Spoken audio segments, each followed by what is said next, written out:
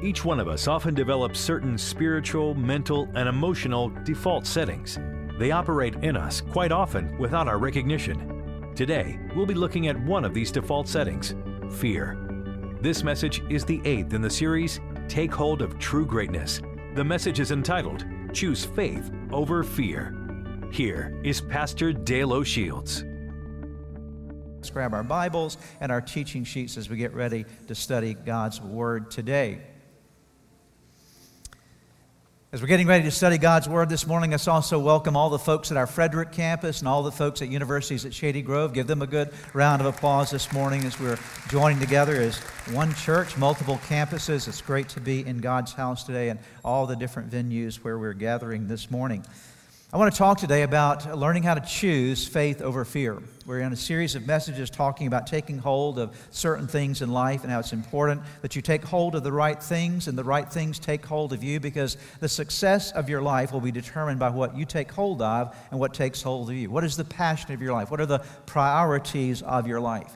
And one of those things, if you're going to be successful in God's kingdom and successful in your life, whatever it might be, it's very, very important that you learn to take hold of faith. That faith not only is a part of who you are, but it sets the direction and the course of your life, that you become a person of faith. And so this morning, what I want to do for the next few moments is to share 3 things with you, 3 very simple things that will help you to make sure that throughout your life, you're choosing faith over fear. Fear is a bad choice. Faith is a good choice. And so we have to learn how to make that choice day in and day out so that we stay on the path that God has for us and live the life that God has called us to live.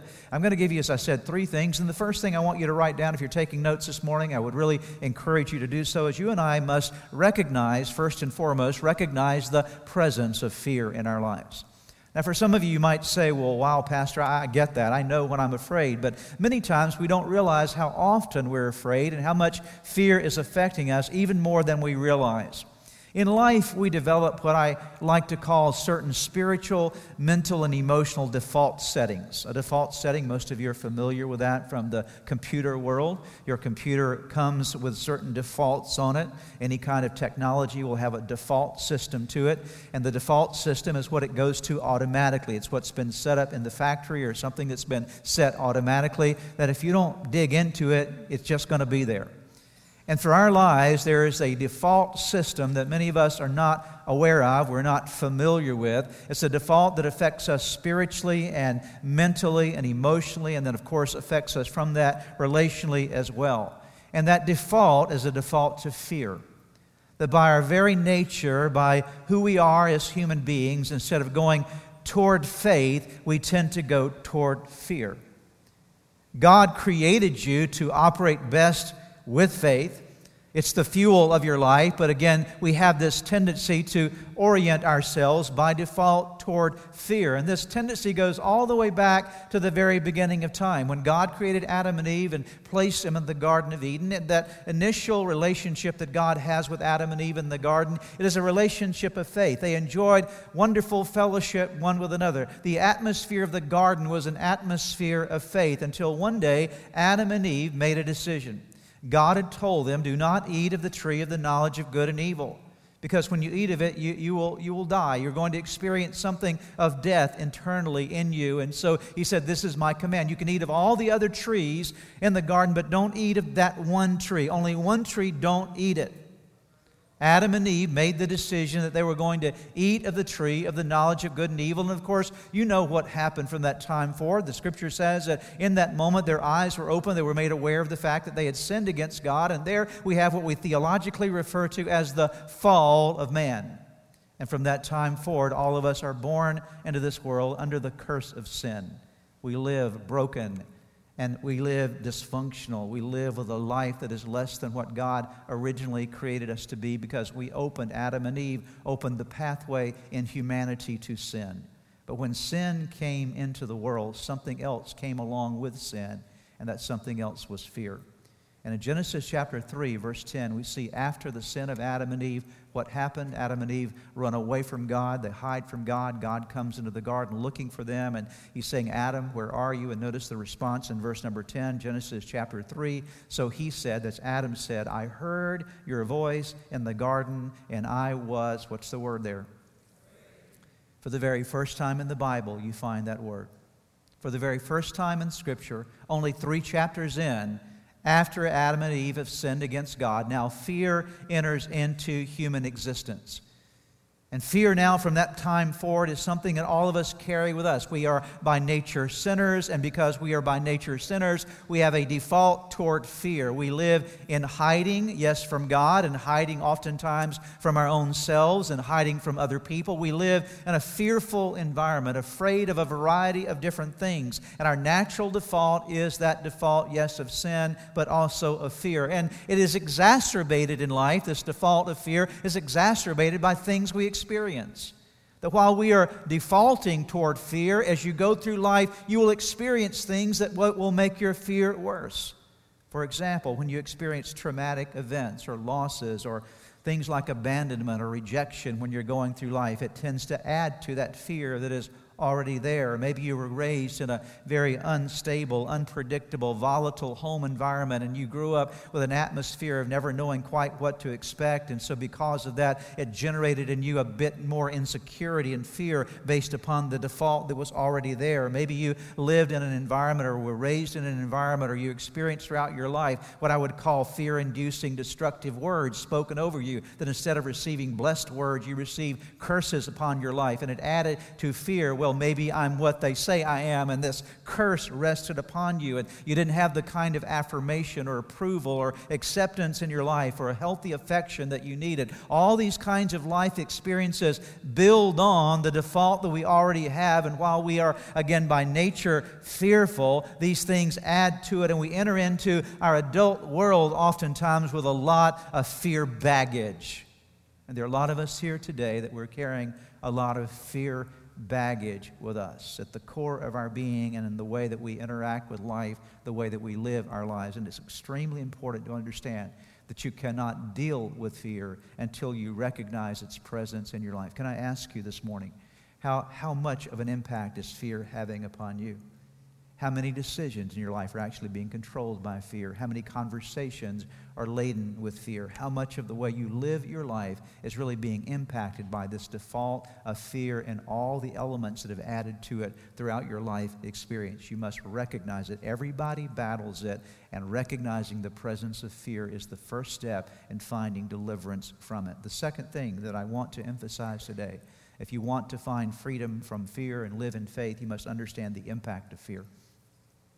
It's not just enough to recognize fear. You must understand what it's doing to you, what it does in your life, because you will not address it until you realize the negative impact it's having upon you. See, fear is not benign. Fear is malignant. Fear has this capacity to take over your life. It's a very, very destructive force. And when fear controls you, there are a lot of consequences that come along with fear. I want to share with you 8 impacts of fear. These are not on your notes, so you may want to write them down some other place and think about them later and think about them in reference to your own life. But this is what fear does to you. Fear, first of all, shrinks you. It makes you a smaller person. Fear reduces the size of your faith and reduces the size of your life. It makes you smaller. It shrinks you. It condemns you. When you're a fearful person, you live under this sense of condemnation, this sense of accusation over your life, the accusation of limitation upon you. And the enemy has access to tell you what your life can't be instead of what your life can be. Thirdly, it torments you. Fear, the Bible says, has torment. It inflicts pain. Do you remember the last time you were really afraid? Maybe you woke up in the middle of the night facing some kind of fear, and the agony and the anguish of your mind, when you're riddled with anxiety, what it does to you, it tortures you, it torments you, and number 4, it binds you. It's like wrapping you up with bindings. It's like putting chains around you. It prevents your movement, it ties you up. And then number 5, it contaminates you. When you are filled with fear, you are contaminated. You're soiled and stained and corrupted and infected on the inside. There are a lot of people that make really bad decisions in their life because of fear. There are a lot of people that get involved with other people in relationships that they should never get involved in because they're afraid if I don't connect with these people, they're going to reject me. Or if I don't hang out with this group, I'm going to be rejected by them. And you know what? I know they're doing things that I really don't want to do, but I'm more afraid of the rejection than I am of dealing with what is right in life. And so we compromise. We do all kinds of things out of fear controlling us. But it leads to the moral contamination of our lives. There are many of us that have been morally polluted, and the root of that moral pollution really is fear. We were afraid to stand up and say, no, we're going to do what is right as opposed to doing what is wrong. Number 6, it paralyzes and immobilizes you. When you're afraid, you just can't move. It keeps you unable to function, unable to move forward. It limits you. Number 7 and 8, the last one I want to mention here, the 8th thing that fear does, its impact is it infects you, it infects other people through you. See, fear doesn't stop with you. When you're afraid, you pass it on to other people. When fear is controlling you, have you ever been around a person that was fearful, and before long you're feeling about as much afraid as they are because they've passed on their stuff to you? And it's true in the family environment. If parents are extremely fearful, what are they giving to their children? They're passing fear instead of faith along to their children. And so it doesn't just stop with us. It passes from us to others. Now look at those things I've just listed. It shrinks you. It condemns you. It torments you. It binds you. It contaminates you. It paralyzes and immobilizes you. It limits you. It infects others through you. That's pretty bad stuff, isn't it? I don't want to live that kind of way. I don't want my life to be impacted that way. But those are the kinds of things that fear will do to you. And you will only begin to break patterns of fear in your life when you begin to understand its impact on you. And that leads me now to my third and most important point in today's teaching. How do we deal with fear? You attack fear with faith. You attack fear with faith. Fear will not give up ground without a fight. It's not just going to lay down and let you run over it. It's going to resist your efforts. You have to attack it aggressively because fear is a soul bully. It's a mind bully. It shows up in your life, and if you don't stand up and resist it and stand up and fight it, what it will do is it will continue to take ground. It's not going to simply go away without some aggressive attempt on your part to deal with it. You have to know the antidote to fear. So if you take in poison, you better know what the antidote is, correct? If you're envenomated by a venomous snake, you better know what the anti-venom is that's going to cure you. And so when fear strikes you, when you're poisoned by fear, when you're living in this default of fear, you and I need to know what the antidote to fear is. And thank God in the Scriptures He has given us the antidote to fear. The antidote to fear is nothing other than faith. And God designed you to live a life of faith. And I will tell you, faith will rescue you from fear. Faith will rescue you from fear. So we must answer the question, what is faith then? Okay, if it's the antidote to fear, what is it? And the Bible tells us exactly what faith is. Hebrews chapter 11, verse number 1. We're going to read this together from the New International Version as well as the New Century Version. I'm going to ask all of us to read it together aloud and loudly together with Gaithersburg and universities at Shady Grove, Frederick. Let's all read together aloud and loudly God's Word. Here we go. Now faith is confidence in what we hope for and assurance about what we do not see. Now the New Century Version. Faith means, together, here we go. Faith means being sure of the things we hope for and knowing that something is real even if we do not see it. The Bible says that faith is reaching into the realm of the unseen, into the realm that you can't touch with your natural senses. And it's believing something before you can actually see it. It's actually more than simply believing as we think of the word mentally. It is actually embracing. It's having a certainty on the inside of you before something even comes into reality. For example, when you accept Jesus Christ as Lord and Savior of your life, and you say, Jesus, I believe that you died on the cross to save me from my sins, and now I'm going to do what the Bible says, believe in you, because you said that if I would believe in you, I would have eternal life. I put my faith in you, and now in that moment, you lay hold of eternal life. Now, are you living in eternal life at this moment? No, but your faith is reaching to something that you haven't experienced yet, but you already have it. I want to tell you that even though I haven't died yet, I already have eternal life. It's mine. Why? Because I have it by faith. I have the certainty that if I were to die this moment, I have no doubt where I would go. I'm going to be in the presence of God. There's no doubt in my mind whatsoever. Why? Because there's faith in me and the promise of God's word. There's a certainty on the inside of me. And so certainty is what faith is all about. A certainty of things you haven't even seen yet, a reality of something that has not even manifested itself. It's reaching out into relationship with God and believing Him for His promises. Romans chapter 4, verses 18 through 21 describes faith in Abraham's life. So when God told Abraham that He would give him a son who would have many descendants and become a great nation, Abraham believed God. That is faith. He believed God even though such a promise just couldn't come to pass. And because his faith was strong, he didn't worry about the fact that he was too old to be a father at the age of 100, and that Sarah, his wife, at 90 was also much too old to have a baby. Now stop there for a moment. God told Abraham when he was 75, you're going to be the father of a great nation. Now, if you receive the news from God that you're going to be the father of a nation and you don't have any children, what do you expect is going to happen fairly quickly? You're going to have kids, right? I mean, you can't be a father of a nation if you don't have any legacy to pass to have for a nation, right? And so Abraham, as soon as he heard God's voice say, you're going to be the father of a great nation, I'm going to make you a peculiar people. He was the father of the nation of Israel.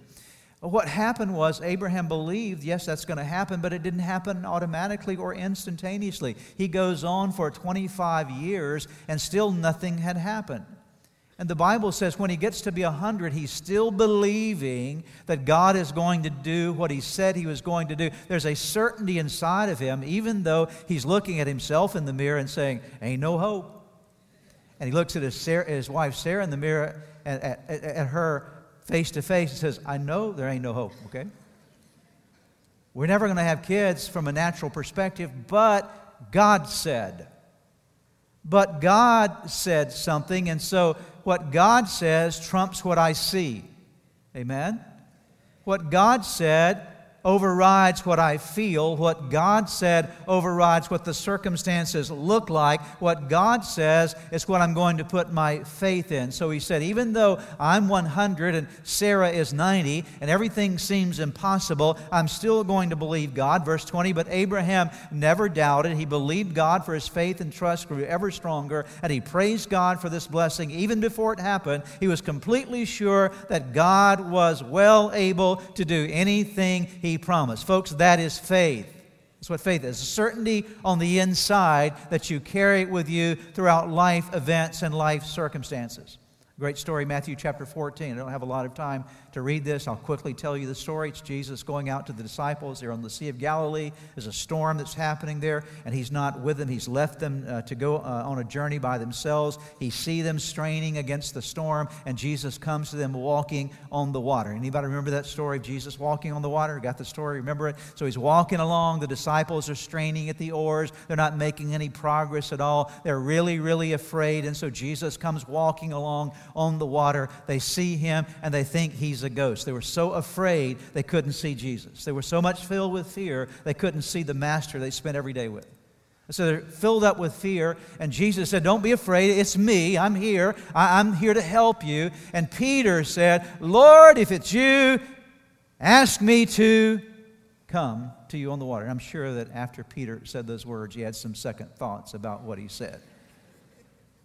But he asked, could I come, Jesus? And Jesus, what did He say? He said, come, Peter. And Peter, much to his credit, got out of the boat and walked on the water. It was a miracle that happened. Peter is the only human being in history that has ever walked on water. Don't you try it, you will drown, okay? Not going to work, okay? He walks on water until there's a moment that he begins to look at the wind and the waves, and he begins to be afraid. He feels that fear coming back to him, and then suddenly in that moment, his faith was replaced with what? Fear. And the Bible says he began to sink. Why? Because something left him and another thing entered him. He went back, if you will, to the default of fear. And in fear he began to sink. But Jesus was there to rescue him from his fears and to bring him up. Dear ones, what I want you to know today, that Jesus Christ can save you from your fears. Okay? If He can save you from sin, and indeed He can save you from the consequence of sin, and that's fear. He can save you from the default of fear in your life. He did it for Peter. He can do it for you. He can put that certainty inside of you that He is with you. Now, let's talk about how this happens. I want to give you some things that are necessary. I'm going to actually give you sort of a quick list, 8 things that you can do anytime you're afraid that will help you to get through any fear of your life. Are you ready for this? 8 things you can do anytime you're afraid that will walk you directly through any fear you may be experiencing in your life. The first thing you have to do is this. You have to make the decision, the choice to remember who God is. Remember who God is. Who is God? And the Bible tells us who God is. Who is God? Psalm 119, verse 68 says it this way, "You are good," the psalmist said, "and do good. Teach me your statutes." The psalmist said, "God, one thing I know about you is, God, I know that you are good." And dear one, I want to tell you today that the God that we serve is a good God. He has good plans. He always does good. And I will tell you that He is watching out for you for your good. And when you feel fear in your life, the place you start is by going to who God is. What does the Bible teach us about who God is? We know He is powerful, but we also know that He is good. And that's the beginning point for finding deliverance from fear. I remember who my God is, and my God is a good God. He is watching out for my good, so I can, again, put my trust in Him. Number 2, the second thing you must do if you're going to step out of fear and walk a life of faith is discover what God says. If you're going to live a life that is free from fear, you have to know what God said. What did God say that can deliver me from fear? Peter was able to find deliverance from his fear by the presence of Christ and the words that Christ spoke to him. The same is true for you and me, that we have to listen and discover what God says. How do you know what God says? You get into the book called the Bible and you discover the promises of God for your life. What will get you through fear will be the promises of God. That's why you need to know God's promises. Notice the scripture in Psalm 119, verses 25 through 27.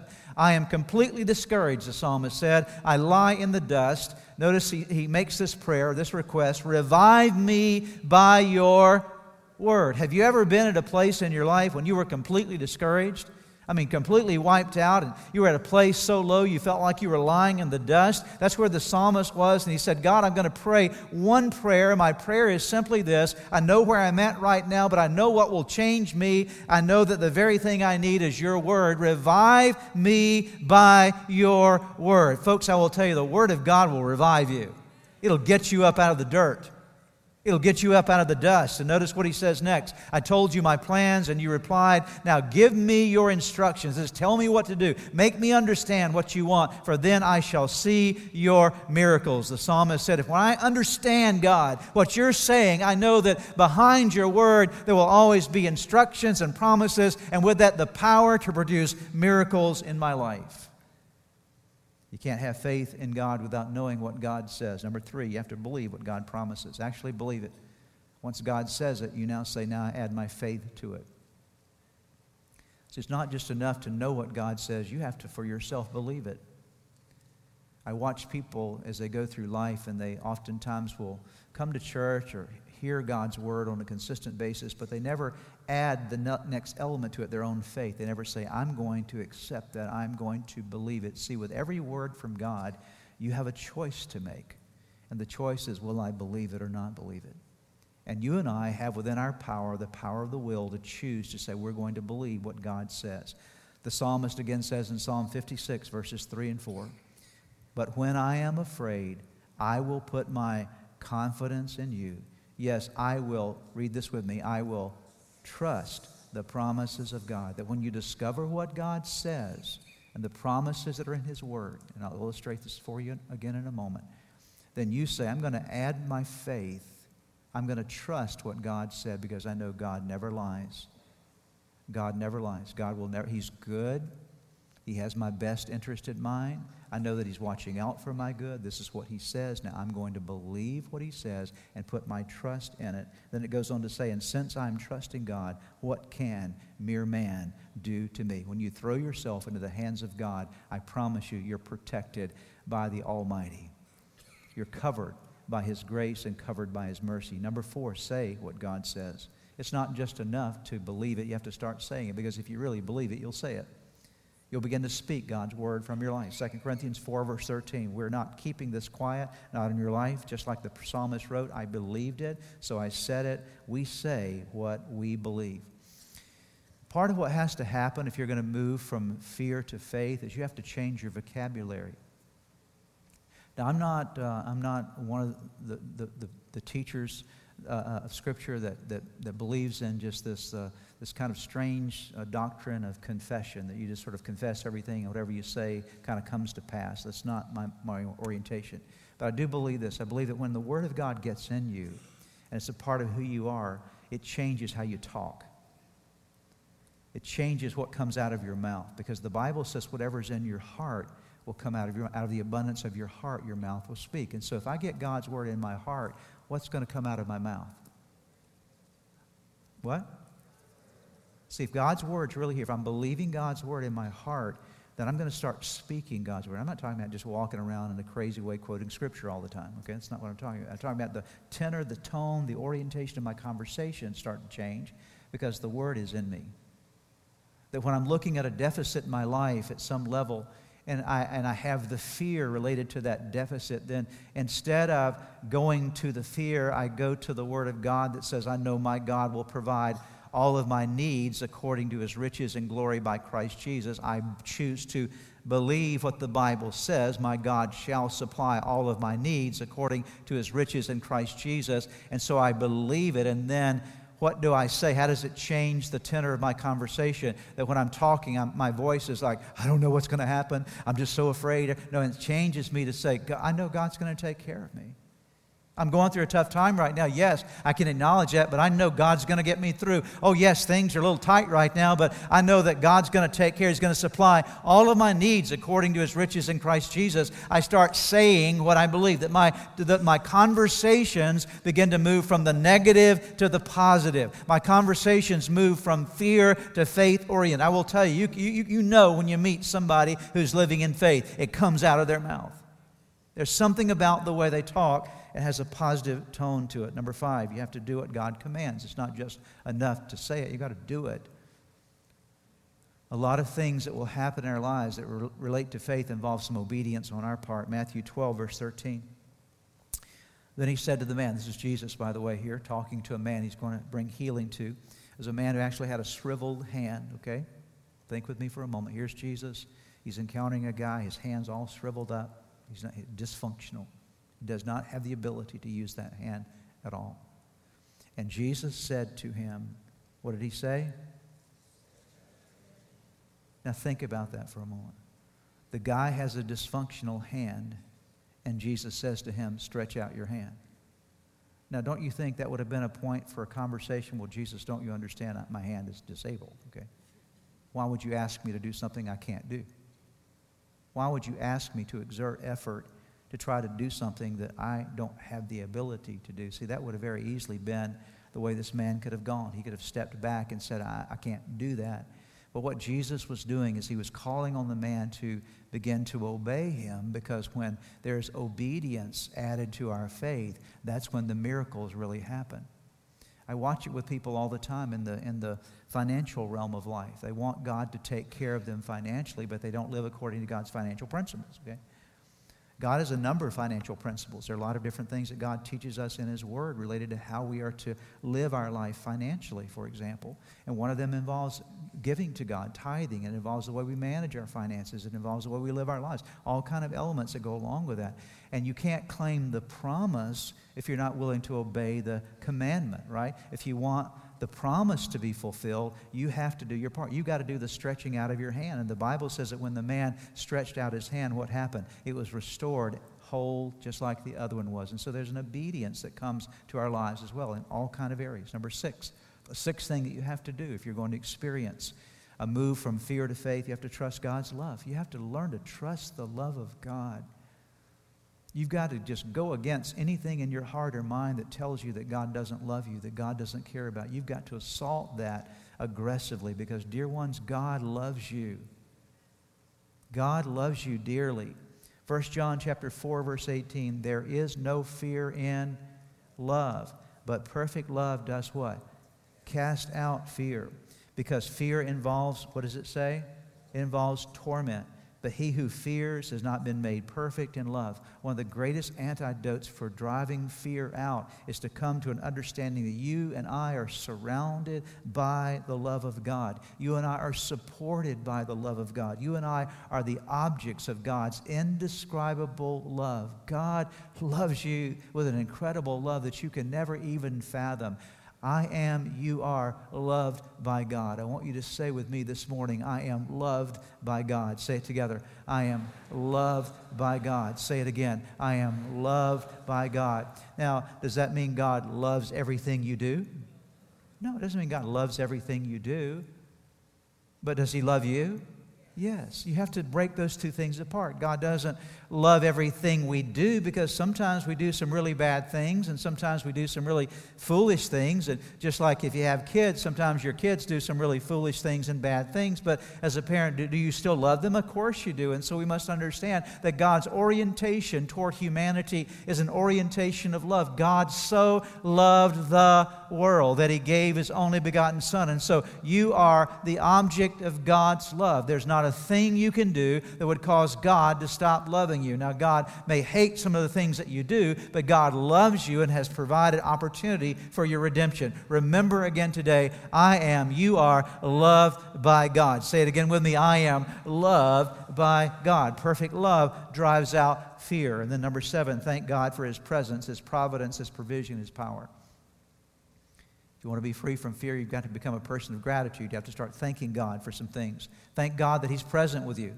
He said, I'll never leave you nor forsake you. Thank God that He is providentially working, that God, when you can't even see Him, God is working in your life. Even when it seems so dark and you can't see God or feel God or know where God is, and you're in those dark moments and seasons, you must know that our God is a providential God, that He is already by His grace working in your life even when you cannot see Him. And so even in the dark moments, God, I thank You for Your presence. I thank You for Your providence. I thank You for Your provision. I thank You for Your power. Philippians 4, 6, and 7 from the Living Bible. Let's read this together, all the campuses. Here we go.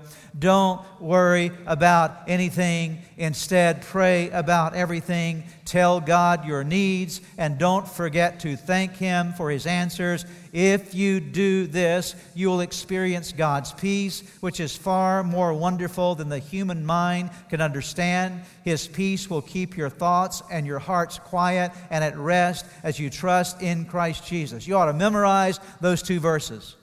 You ought to go home this week and memorize these 2 verses. Don't worry about anything. Instead, turn your worry list into a prayer list. Tell God what you need. But then it makes this very important statement. And don't forget to thank God for His answers. See, we miss that part many times. We beg God for stuff, but we forget to thank Him for the answers that are on the way. I will tell you that 2 of the biggest faith words you'll ever speak are thank you. That even before you see an answer to your prayer, you start saying, thank you, God, because I've offered this to You. I've asked You to be engaged in this area of my life. And now I'm thanking You that You are engaged, that You're involved, that You've heard my prayer, that You've heard my cry, that I've released to You my worry, and now I've given it to You. I've turned it over to You. Now thank You that You're in control. And the Bible says that if you do this, verse 7 says, you will experience what? God's peace. That faith will release peace into your life, a peace that you cannot even understand. The last point here, number 8. How do you move from faith to fear? You must wait expectantly for God's response. What did Abraham do for 25 years? He didn't get mad at God, said, God, You didn't do what I thought You were going to do, God. I'm just going to give up on You. No, for 25 years, Abraham did what? He waited, and he waited, and he waited. And he waited. And you know what the end of the story is for Abraham? One day, Sarah, his old wife, and Abraham, the old man, God gave him a son by the name of Isaac. It was an amazing moment that God met them because he waited expecting. He didn't give in to his fear. He did not give in to his doubt. He held on to his faith all of those years. And the Bible says that because of that, there was a response. God responded. Psalm 130, verses 3 through 5. And by the way, on your notes are only verses 3 and 4 made it to your notes, but verse 5 is also very important. It will be on the screen. Let me read it for you, and we'll be concluding today. Lord, if you keep in mind our sins, then who can ever get an answer to his prayers? Isn't that true? If God held up the list of all of your sins when you prayed, would you be in trouble? I would, okay? We all would. But isn't it good to know what it says next? But you, what does it say? You forgive. Aren't you glad we serve a forgiving God? It's so great to know that. So when you pray, you come to God with confidence. I know that you are a forgiving God. What an awesome thing this is. That is why I wait, how? Expectantly, trusting God to help, for he has promised. Let's take a quick review together. What are the 8 things that when fear comes knocking on your door, how do you answer fear? Let's look at them together. Number 1, read with me. Remember who God is. Number 2, discover what God says. Number 3, believe what God promises. Number 4, say what God says. Number 5, do what God commands. Number 6, trust God's love. Number 7, thank God for his presence, providence, provision, and power. And number 8, wait expectantly for God's response. Let's pray together. Father, we thank you this morning for your word. We're so glad that you've given us faith to combat fear. Lord, I pray this morning for all of us that we would be people of faith, that, Lord, there would be something that would rise within us today that would say we're going to nurture faith in our lives. And Lord, I pray against the spirit of fear, for your word says that you have not given us the spirit of fear, but of power and love and of a sound mind. And today, in Jesus' name, I pray that, Lord, that spirit would be broken from our lives. And I pray that inside of us, faith would begin to rise like never before. Let us apply our faith to all the circumstances of life and learn to walk in your peace. And we ask it in Jesus' name.